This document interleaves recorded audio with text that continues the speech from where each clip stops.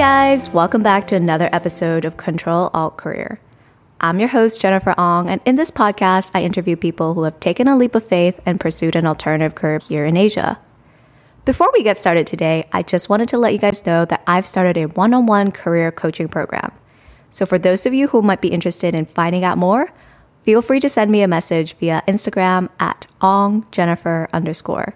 I've got a ton of content posted up on Instagram as well, so definitely go check it out if you're interested. All right, so back to the episode.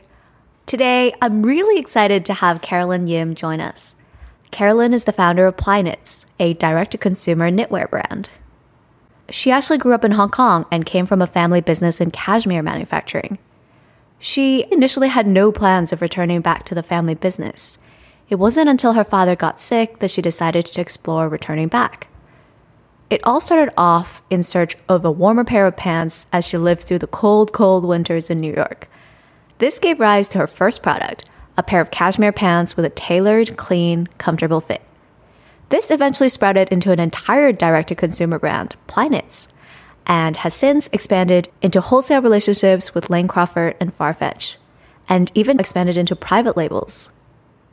So before she started all of this, what was Carolyn doing? Well, she studied English and comparative literature at Columbia, and after graduating, worked at Saks Fifth Avenue, Jack Dorsey, and Kering-funded e-commerce startup Fancy.com. All right, I'll hand over now to Carolyn to tell her story on how she helped to modernize her family's existing manufacturing business and built Plyknits and more. Thanks so much for joining me here today. Yeah. Super happy to have you on board. So I kind of want to just get started all the way at the very beginning. You went to Columbia, majored in English. How did you go from that to starting Plyknits? When you were graduating from school and looking for jobs, what were you thinking in terms of your career? I always had an interest in fashion. So even during school, so it was always in fashion. And I had also taken one particular course at Columbia that was with the MBA program, which is about luxury fashion, and also how to launch a luxury brand, how to pretty much do the business of fashion, which really opened my mind. And that was really my starting point of having this curiosity about it. It also added that my family works in clothing and manufacturing. My mother, she ran a little retail store that my grandmother designed the clothing for, and then my dad would manufacture for. So during the summer, I would go after school to help her out and help re-merchandise the little space in Causeway Bay. So now that I think back about it, it's very natural that this is continuously what I'm doing. And as for why English literature, I often think about it in a very simple way. Fashion is one type of vocabulary that we can use to understand the world. And I always like to watch style change, and just like in literature too, the interesting forms of sentences, how they come together, and wordplay that come together. Were you drawn to fashion at a pretty young age already? Was this something even before college you were thinking about? Before college, in high school, it was hilarious because fashion was a great source of anxiety for me. I always wanted the newest Quiksilver. I wanted the newest Skechers. I wanted Skechers so much that I lied to my mother and said, my feet are getting bigger. I need a bigger size up. I have worn size 5 shoes since puberty. But then I would lie to her, be like, no, I swear I need bigger shoes. I went up to size 6. And then I went up to size 7. And then went up to size 8. Almost double my current shoe. And one time in PE class, I think we were playing baseball, one of my classmates just pointed at me and was like, your feet are really big. Like, why are they so big? And then that, to me, it was the first moment of shame caused by clothing. So I think that really struck indelibly on my mind, the fact that clothing can bring identity problems.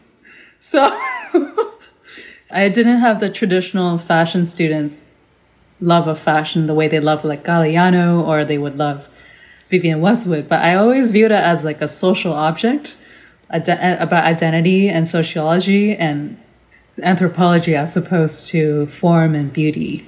Ah, very interesting. Such a fascinating anecdote.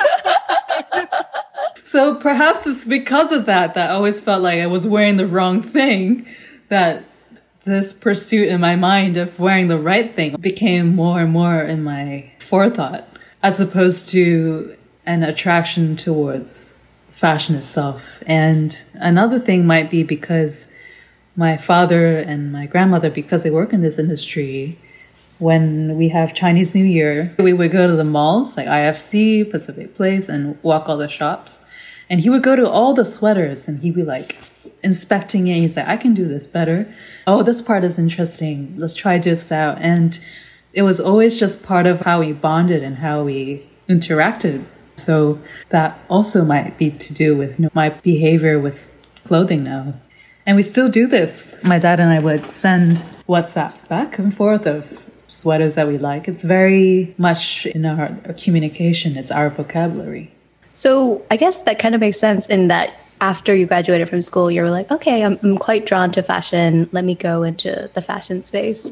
Mm-hmm. Tell us a little bit more about the roles that you were in fashion when you joined like Saks or Jack Dorsey. I would be dishonest if I were to claim that I was anything other than the lowly merchandise assistant, because that is what you are when you start out in fashion. You start in the lowest rung. You are entering orders. You are pulling up the reports of the sales. But to me, that was very eye-opening, because the privilege of that is I could just be a fly on the wall. At Saks, I was in the department called European Couture. So we merchandised and bought Chanel and Valentino, all the biggest heavy hitters in the fashion industry. I would be in the room with my buyer and our GMM as they were negotiating for more exclusives or certain payment terms and all these other things that now I look back, you have to have that sturdy backbone for your business. The merchandise must look good and sell, but you also have to know your numbers and you have to know your customer. All these things come together and it's really important. And were you also at the same time thinking about going into the family business, or you made a conscious decision to actually not do that and actually just go work for someone else? With my parents, they never pressured me to join the family business, even to this day. And it wasn't particularly on my mind. Although my dad would ask questions such as, what's in trend now? Can you tell us more about what you see at the runway? And I would share this information. Were you already at the back of your mind thinking, oh, I would love to start my own company at some point?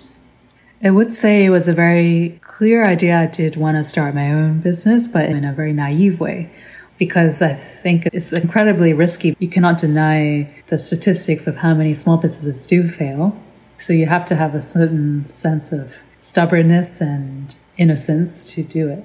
But I think it's also a sense of optimism that we can have the skills to make it work. And when did you have this idea, or I guess, when did you decide to really pursue your own business? It was a confluence of things to lead up to this point. So at that time, my dad was sick, so I was concerned about what would happen to him and also our business. So I decided to quit my job and spend time with him and learn from him about his business. This is also around the time when a lot of e-commerce companies were popping up. This is early Everlane and early Warby Parker. And the competition was very small. Since we have our own factory, I thought that we could do this very easily. I know how to use Squarespace, set up a website. I did everything in my bedroom, shot everything on my bed sheets with the white background and photoshopped, and just went from there. And then my dad also at the same time saw the opportunity of web business and had often brought it up at dinner and saying, online business is really the way to go. So it made sense that I could do this to support my family's business and also have a creative outlet for myself to express my artistic and creative interest in design. Got it. Okay. So you basically decided, all right, I'm going to take the knowledge and the know-how from my family, the connections. I guess you guys had your own manufacturing capabilities. You were doing the designing and then you set up like the website and everything. At that point, were you like, should I go test out if there's any interest or demand for my product? Yeah, we actually, in fact, did test with customers because our first product was quite different to what we traditionally made. So the thesis I had, having lived in New York, was so cold all the time, and none of the clothes I had was warm enough, especially for my bottoms and my pants. So I had very thick down coats, but I always had to wear 2 pairs of pants underneath my jeans. And there was one particular winter where it was snowpocalypse. I remember trudging home after working very late, and my pants were completely soaked through because of the snow. And I just sat down thinking there had to be a better way. I had got a pair of basic cashmere leggings, but very immediately they peeled very quickly and they were just unwearable. And to me, the price was just not worth it. I couldn't imagine it being full price for anybody for that quality. So I went to ask my dad if there's something we could do about this to make like a warmer pant that is also more compact and tight. And at the same time, while I was working at Saks, I was exposed to a couple of legacy brands. This one called Acris and St. John. They dress more of the mature woman, the working CEO. Product quality is very high, but the price is also very high. But I remember there's always this very particular pant that's very soft, where it could give the women a nice fit, but it was at the same time very tailored and clean and comfortable. And I knew that this had an existing demand because across the brands that we had, the pant business always was a consistent bread and butter that they wouldn't change, and every season it would be the same. So I knew that this was an existing market, and I tested it out by making many different versions. At first, we actually had some hiccups because we've never made such a product before that was so structured and tight. But it took us over a year experimenting. Between my mom and I, we would try it out at home ourselves until we found the right fit. In the end, we made this pant that I call a fabric technical merino. And this was actually right before the time of athleisure and the rise of technical natural materials, which now we also take for granted. But this product proved to be a hit, especially among my mom's friends who also share this predicament about finding the right work pant or the right warm pant. And then I was also very lucky to be on a retail platform called Spring. It launched with my brand Planets as one of the key brands, and because of the marketing and the consumer base, we were just propelled to the top very quickly. I remember with one Super Bowl Sunday, that was where we launched our product. I turned on my phone and suddenly like 100 pieces sold instantly. And I was just so shocked. I couldn't believe that. But to me, I think that was a place where I could really test out the product. And it was such a range of customers that I was able to see what they thought. And after that, we did another testing round. I sent out a friends and family email, gave everyone a discount code to see I'm launching this thing. If you want to try it, here's it just at cost and tell me what you think. So that was very helpful too. And that actually helped me develop a couple more improvements into what our pant is currently today. Very interesting. So you basically started off with one product for your brand. And how did you decide to partner with Spring? And how did you even find them? Now that you ask me, I actually don't remember. I think today the startup world is just so crowded and there's another new app all the time, another website all the time. But at that time, it was perhaps one of the strongest and very obvious ones. And I remember I just had to reach out and pitch them and talk about my product. I remember bringing them in to the creative officer, April, and she loved the pants. And I had a lot of these, I would say it's like throwing at the wall to see what sticks instances early on because A, I was young. I didn't know what I was looking for. B, at the same time, also didn't know where my product fits. So I actually had tested out at Equinox gyms to see if it was like a athletic product. I also tested it with another shopping app called PS Department that has now disappeared, but it was for private shoppers. And ultimately, what has proven to me that companies do come and go, but in the end, what matters is people and your customer. If you are able to find a way to communicate the context and the story of your product and customers really like that product, that outlasts everything else. It outlasts snazzy business models that outlast the cool marketing. You have to have your foundations down or else it'll come and go. At that point in time, were you thinking I would start a direct-to-consumer brand and this was just one avenue to do advertising? Yeah, in the beginning, it was purely direct-to-consumer at that time because our product strategy was that our pricing was more competitive since we're directly from the factory. And then we went into wholesale because that quickly changed. So, of course, the customer acquisition costs quickly became super expensive for direct-to-consumer brands because of Google ads and Facebook ads. So while you're saving money on traditional routes of having a retail store and having upfront inventory and hiring sales staff, you now have this cost of digital customer acquisition that's very, very expensive. So that's why old models then came back, such as wholesale, because customer acquisition and distribution still stands very strong. And it does have that. That's why that model was there in that place. So in a way, it was quite reactionary to what was happening around me. And I knew since I was not VC funded, I could never compete with other direct-to-consumer brands. And I had to go on a route that was much more rooted in my product and where I can be closer to my customer as opposed to going the route where I didn't feel that I could gain an advantage by competing just on direct-to-consumer. Okay. So I do have lots of questions around like why you chose not to be VC backed and all that, but I will get into that later. I do want to know. So in this early days where you were like testing out one pair of pants, reception was pretty strong on spring and you were trying to learn who your customer was at that point in time. How did you kind of figure out who your ideal or target customer was?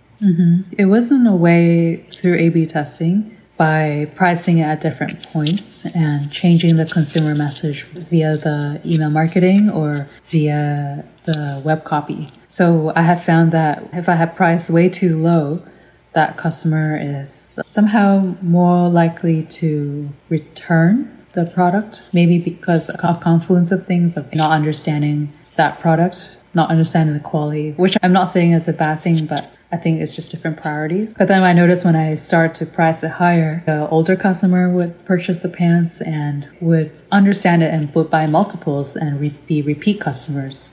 So that's how I landed at a higher price point for the pants. So the current ones that we do have do start at $350, as opposed to, I think one time we did try testing it at $98. I was going to say that it was also a reaction based on our capacity because we still are independent, and to be a $98 product, I think you have to have a different business operation in the back versus if you were a $350 product and your operation is different. This is going to sound blasphemous, but I've never done Facebook ads. My A/B testing was through our existing customer base. We built up a organic word of mouth following from spring and then through a couple of lucky press pieces early on. So I was able to get a lot of emails. So I tested through friends and family and also the email list. I think I was in the right place at the right time where I had started early enough. Now there's 50 million e-commerce brands out there, but at that time there was no other knitwear brand. There was very little cashmere brands. The point of entry was lower, so we were kind of the only ones. So I guess in those early days, you were pretty lucky in that you got quite a bit of good traction because there weren't a lot of competitors in that space. So you guys were kind of like a new idea, something that was like very exciting that people wanted to write about and try. I guess before all of this, did you already have like a ton of pants produced, or you were like, let's just produce like maybe 50 pants and see what the reception is? So I knew early on that inventory is the death of all retail companies, especially too much of the same unsold inventory. Of course, that was where having my manufacturing support was very crucial because at the same time, I was also working with the factory. And I knew that we had to shift the factory to a direction that is more in line with how consumers shop today online. Our old model was that things take 6 months from developing to idea, to sample, and then to production. And sometimes even up to 1 year. And the mentality of a lot of my colleagues were, okay, we actually don't have to perfect it the first time because there's going to be the second sample, third sample, and then we can slowly figure it out. But perhaps because of my own impatience plus working with our own online distribution, I knew we had to cut that to much leaner, shorter development to production time so that we can meet demand and so that we could be responsive to see what actually sells. And that's the invisible advantage of direct-to-consumer, is that you can have the choice of playing with what actually works in the market, testing it out before you produce a lot of it. So we always try to keep our inventory tight and very lean and not to overproduce. And now our factory is also aligned to help other customers that we have to produce that way. So in this process, you actually also revamped the existing manufacturing process that your family has, which is super cool. So not just modernizing the brand in terms of the channels that you guys are trying to distribute to, but also modernizing the way that you guys operate and create in terms of the manufacturing side. Okay, but anyway, so back to Apply.Knit. So, things are going pretty well. You've kind of figured out your target audience, you figured out your price point through A/B testing using the existing email base. I did want to ask, because you mentioned that you didn't do any Facebook ads. What was the reason behind that? I think I knew that I couldn't compete on it. I'm not trying to claim that it doesn't work for anybody. I think for me, just my brand was always so organic and very personal and very word of mouth driven that I didn't step into that world because I felt like it would be disingenuous when I did that. I think it can work very well, and there's proven that for other brands it can do very well. But I just personally don't ever click on ads. But I also am aware that as we have more data for Instagram and our uses and our likes, it's getting a bit more closer to finding the right audience for you. But for me, I prefer the long form way. I would write newsletters and about music and art. And I think that way of customer acquisition, where it's about enlightening and enriching the customer about all the other facets of their lives, rather than here's another ad about something you have to buy. Sometimes selling is so complex because you're pretty much telling someone if they don't buy this thing, they're not good enough, which is a message I never want to say. So I try to find alternate ways to convey, okay, if you happen to need this product, happen to need a sweater or a pant, here we are. And I try to, in my newsletters, keep it heartwarming and show value rather than content for content's sake. That to me, perhaps also because of my literature background, I try to keep it meaningful. And I think having that integrity in my messaging, I hope shows through in my product too. I do think that what really stands out for me, at least, is your very clear sense of brand, whether it is in the tone of voice that you use and the way that you write, and also in the images that you post. I think it's a very clear and strong sense of brand. Do you feel like this was something very deliberate, that you put time and effort into building it up? And do you feel like because you had such a strong brand, that was really one of the biggest levers for growing for you? It seemed clear to me when I started first making my more professional images with my collaborators, Anya and Lucy, who I do thank for helping me make such beautiful artistic work, was that I also wanted images that would last. I remember very clearly that I didn't want to make fashion images that would just be meaningless. I wanted images that could still hang up on my wall and that I would be proud to look at 10 years, 20 years, 50 years later. Perhaps that's a symptom of having a family business that's much older than I am. So kind of constantly thinking about longevity rather than speed. With my images now, I think because it's so personal to me and it is extension of me, that's why it's consistent. But I also try to, as much as possible, be cognizant about what I am saying and not saying, and trying to not say messages of lack. I think the message of lack is often used too much in women's advertising, to say that if you don't have this, you need this. But we don't need any of this stuff. I really, really try to use this lens of education about the material so that you can be an informed consumer. It's not just for Apply.Knits, but if you went to a mall or a store, you could learn to know how to purchase clothing. And maybe that comes from even my own experience with my dad when we went walking around the malls, that he would always say, okay, look at this. This is important. This is a sign of a good quality. This is not good. This is overpriced. So I'm sort of reiterating the things I learned from my parents. because I felt like that was such a great tool for understanding, to see past the logos and the trend and the hype of it, but to see it as it is, because that's what we do and that's what we make. So I wish that my customers would understand that too.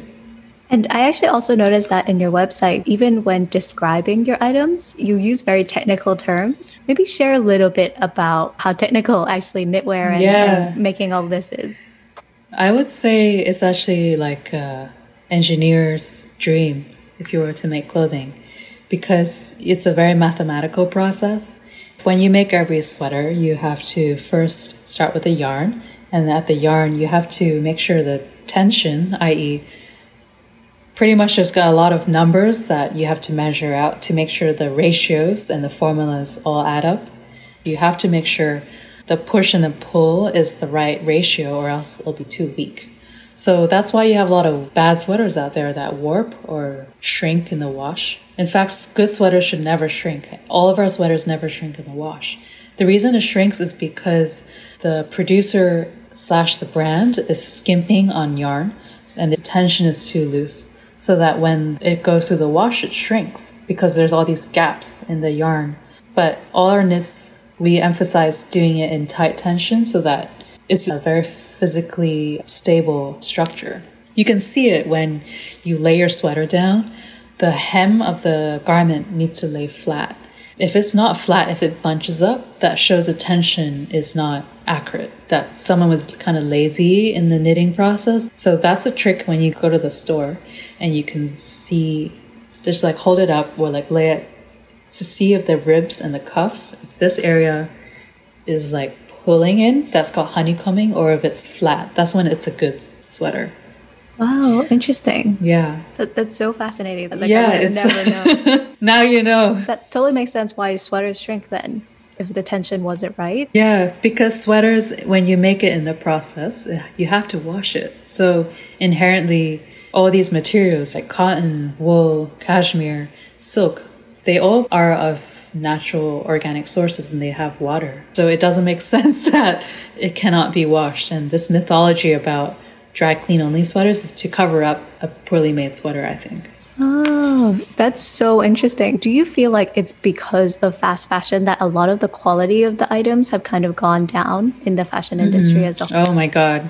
Yeah. I like to use the analogy of food for clothing, and I still think we're in the white bread phase of clothing. That you mentioned earlier that I like to use vocabulary, especially more technical vocabulary around clothing, and I think, again, because of my literature background, I think you kind of have to articulate and build out the words around something to understand it. So I make that a big point. But because of fast fashion, the only thing we look at when we look at a piece of clothing is the appearance of it, but we don't look at all the other things within it, from the construction to the material. We kind of are just blind to it because we never experienced another way. Like if we just grew up eating a lot of white bread and not knowing what a truly leavened sourdough should taste like. So I think it's heavily important that we build out the language for well-made clothing. So that's why I put so much emphasis on my website to talk about the technicalities and the granular labels, and so that this is now a vocabulary you can take with you to understand why this is even better made than fast fashion. I know that we touched upon this quite briefly earlier about venture-backed or not venture-backed, and you decided not to actually go out and fundraise. What were your thoughts around, not going down that path? I think for a product, especially a physical or inventory product, it's almost suicidal to do venture-backed business because you cannot reach the growth that VCs look for. It makes sense if you have a technology business that can scale at that speed and rate that they want, but to make a niche product like a sweater, VC funding in a way would end up hurting the business. I think it depends on what you think is important, but for me, product is first. And when you go down the route of VC funding, and I think a lot of private equity funding as well for apparel brands, often the first cut for costs is actually in the product and in manufacturing. And I never wanted my product to be lesser because to me, there would be no meaning in having my business.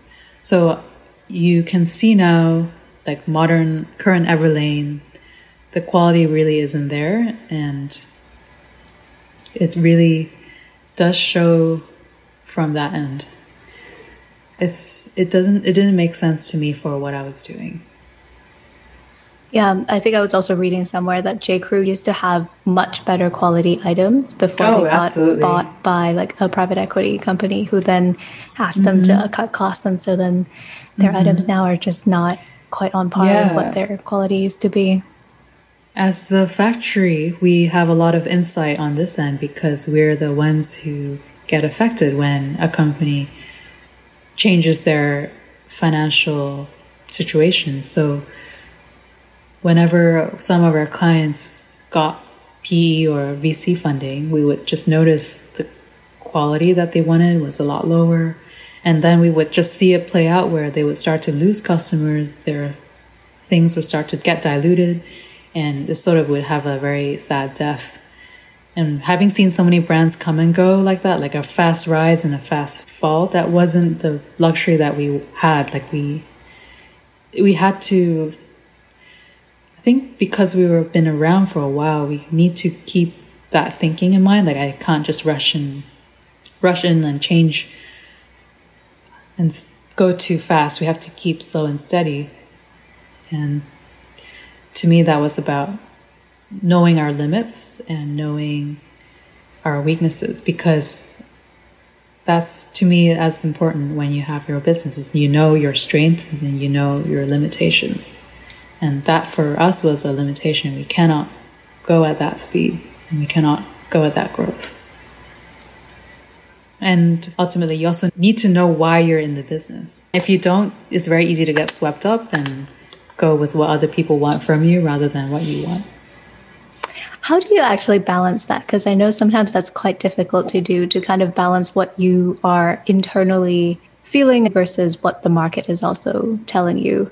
It doesn't even have to be about your business. It could even be more like personal. Like I think tying it back into overall what my podcast really is trying to share is just kind of finding the balance between staying true to who you are versus, you know, a lot of what society tells you is what you should do. I really think you have to listen to what your intuition says and you have to follow your gut. As corny as that sounds, it takes a lot to really quiet out all the outside noise and focus on what you know. Because when you have the doubts and when you have the questions, that's when you have the negativity and that's when you have the constant, endless barrage of what ifs and the oh no's. If you don't believe in yourself and you don't believe in what you're doing, who will believe in you? You have to be your first supporter and your first champion.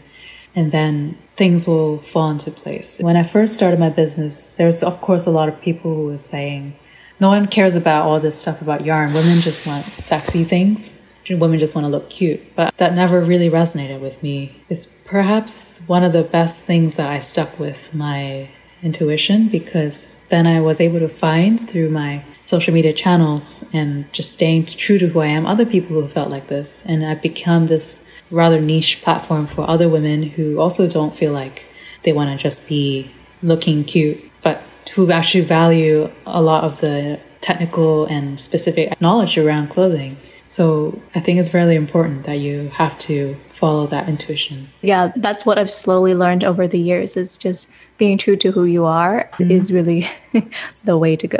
Yeah. It's constantly a battle, of course, but in the end, it comes down to that, to listen to your body and your gut. Yeah, for sure. So a couple more questions about your business. I know you started off as like direct to consumer. Maybe walk us through the decision to do wholesale. I know you're in Lane Crawford through wholesale, but I also know that you then started a second line, which is Drayden. So maybe share a little bit more about that one as well. Because again, of seeing all the customers come and go at my family's factory, I knew I had to have a diversified portfolio of products. So I had to have my direct-to-consumer channel. I have to also have wholesale, especially strategic partners that can bring more legitimacy via their institutional reputation, such as Lane Crawford and Browns and Farfetch, because that also helps with the perception of the brand, especially for fashion. And in addition to that, I also do private label. I do designing for other brands as well. That to me is actually how I have a stable cash flow throughout the entire year. that to me was also very important. And how did you find or get your foot in the door with these wholesale, like Lane Crawford, Farfetch? Farfetch was a funny story because I was actually showing my collection the first time in Shanghai Fashion Week. This is about 2018, where nothing was really set in stone and established yet, unlike New York or Paris Fashion Week. But in Shanghai, everyone was a startup brand. So it was just really exciting to be there. But anyway, I was eating a spring roll during my lunch break, and I see this lady on crutches come into the showroom, and she's having a hard time communicating with the security guard who only spoke Chinese. I just walk over and help translate, like, do you need anything? Like, this lady wants to go in, and she left her badge at the hotel. So she went in, and she's like, oh yeah, I'm like the GMM for Browns. I was like, oh my God. So it was very serendipitous, and I just showed her my collection, and she loved it and got my information down. And then, of course, takes a lot of repeat follow-ups. You have to do that. And then trying to make yourself very available, really a process of understanding what they need. And as opposed to, okay, here's what I am. I always try to make it a point to think about what their business is, how I can help them through my business. So I learned that they are looking for new Chinese designers, but I think they also need to make sure that it works for their London customers, and that they were particularly looking for a new knitwear.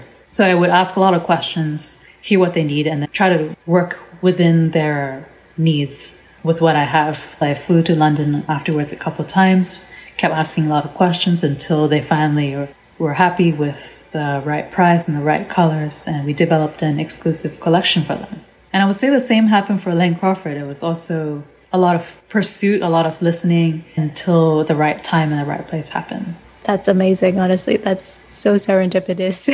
Yeah. You have to keep your eyes open. You have to always listen. I think sometimes in the past, you're told that you should have a 3-minute pitch, but I think that is not fully the right way. In fact, you should listen. If you listen to what they might need, you could find a way to help them. And I go into business with this very open-minded generosity to see how I can help others with my business. And often that has been proven successful for both parties. So I wanted to ask, for someone who is thinking about starting a direct-to-consumer fashion brand who may not have the manufacturing background or I guess any relationships, what would you recommend them to do? How would you get started if you were them? I would visit a lot of factories. Try to go on Alibaba, try to find any possible source, ask any designer friends, ask about their suppliers, get a lot of information and go physically yourself to see all of them. Always ask a lot of questions first. Don't take the first one from the get-go, and see what your own advantage is and what their advantage is, because these factories also have their own customers. They could have their own direct-to-consumer brands. So what is your angle? What is your differentiation? Once you figure that out, you then take the step of your marketing differentiation, your product differentiation, and customer differentiation. Everything needs to be, what is your leg up on all of it? Because otherwise, if you don't have that, it's going to be quite difficult. And what would you say is like the minimum order that you should be prepared to spend? Or like the amount of money that, like, if I was today to start my own like direct-to-consumer fashion company, how much money would you recommend that I have set aside to place an order for the factory to even like, you know, consider me? So if you think about China, it's quite tough because the minimums can range from like 500 to 1,000. So in a way, you are better off working with independent producers who, there's even in New York a lot of, if in terms of knitting, there's a lot of individuals who hand knit, and maybe that's a good way to start. But in terms of how much to set aside, I hesitate because it could be such a range. Like inventory is such a pain. And until you have the proof of concept, it's quite tough. Like maybe $250,000 to $500,000. Because you need that runway, or else I had a friend who just did her own business that way, and it was very tough because then if you sit on all this unsold inventory and you put all your cash in the product rather than in the marketing and the distribution, is it's very hard to move things out. So I think you need to be very cautious of what that is. And maybe if ideally you can strike some deal with your factory, say if you find that they have a certain ready-made good and they have a lot of inventory of it, you could say, okay, if you give me this, I can help you sell this, but you at a lower minimum, then can you give me a deal for like this other product? Try to always be smart about it and negotiate with your supplier to find something that can help them. You can find a way to work that into what you need. I think that again goes back to your point about listening sometimes and being of value to the other person, not just stating what you want, but also offering help in return. I think that's such a fascinating mentality, because so often when you think about starting a business, you're like, what do I need? Where do I go? It's very like me centric. There's a lot of value in actually having a two-way street when doing business and trying to understand what does your supplier needs and how can you help your suppliers so that they can also in return help you. I know this is going to be such a general question, but any advice for someone who is thinking about starting their own company that you wish you knew before embarking on this journey yourself?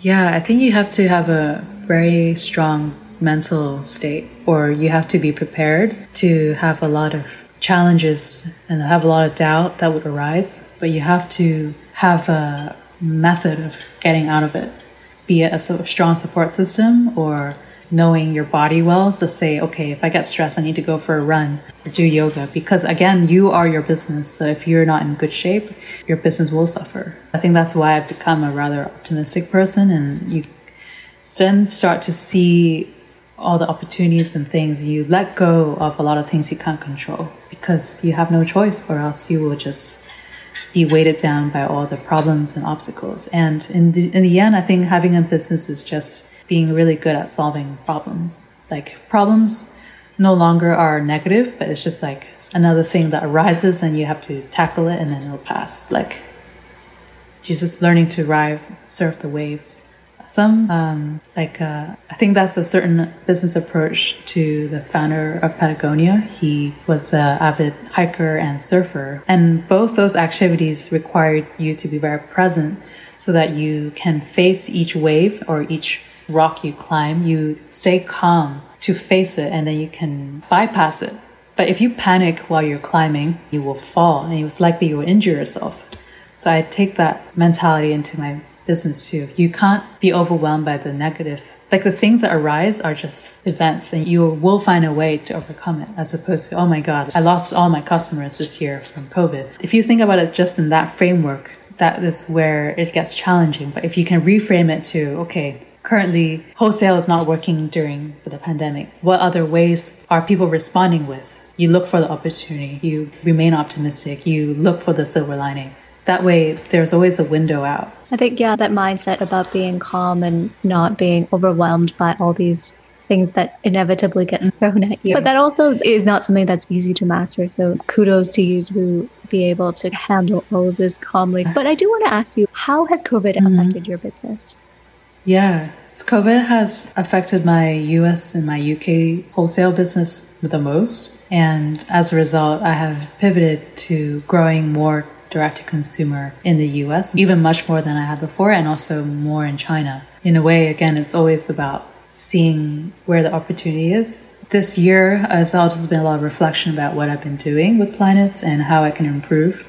So a lot of that is now building out a much more consistent product range and being able to get the right distribution and the right messaging and storytelling in place that I never really thought about in a full 360 way. I think in the past I was sort of impatiently chasing one thing and the next thing, as opposed to looking at it holistically. So this last year has been very helpful for me to recalibrate and figure out the next steps. With our direct-to-consumer, we have been working with Jenny Walton, who's a friend and a style influencer on Instagram. She is also an illustrator.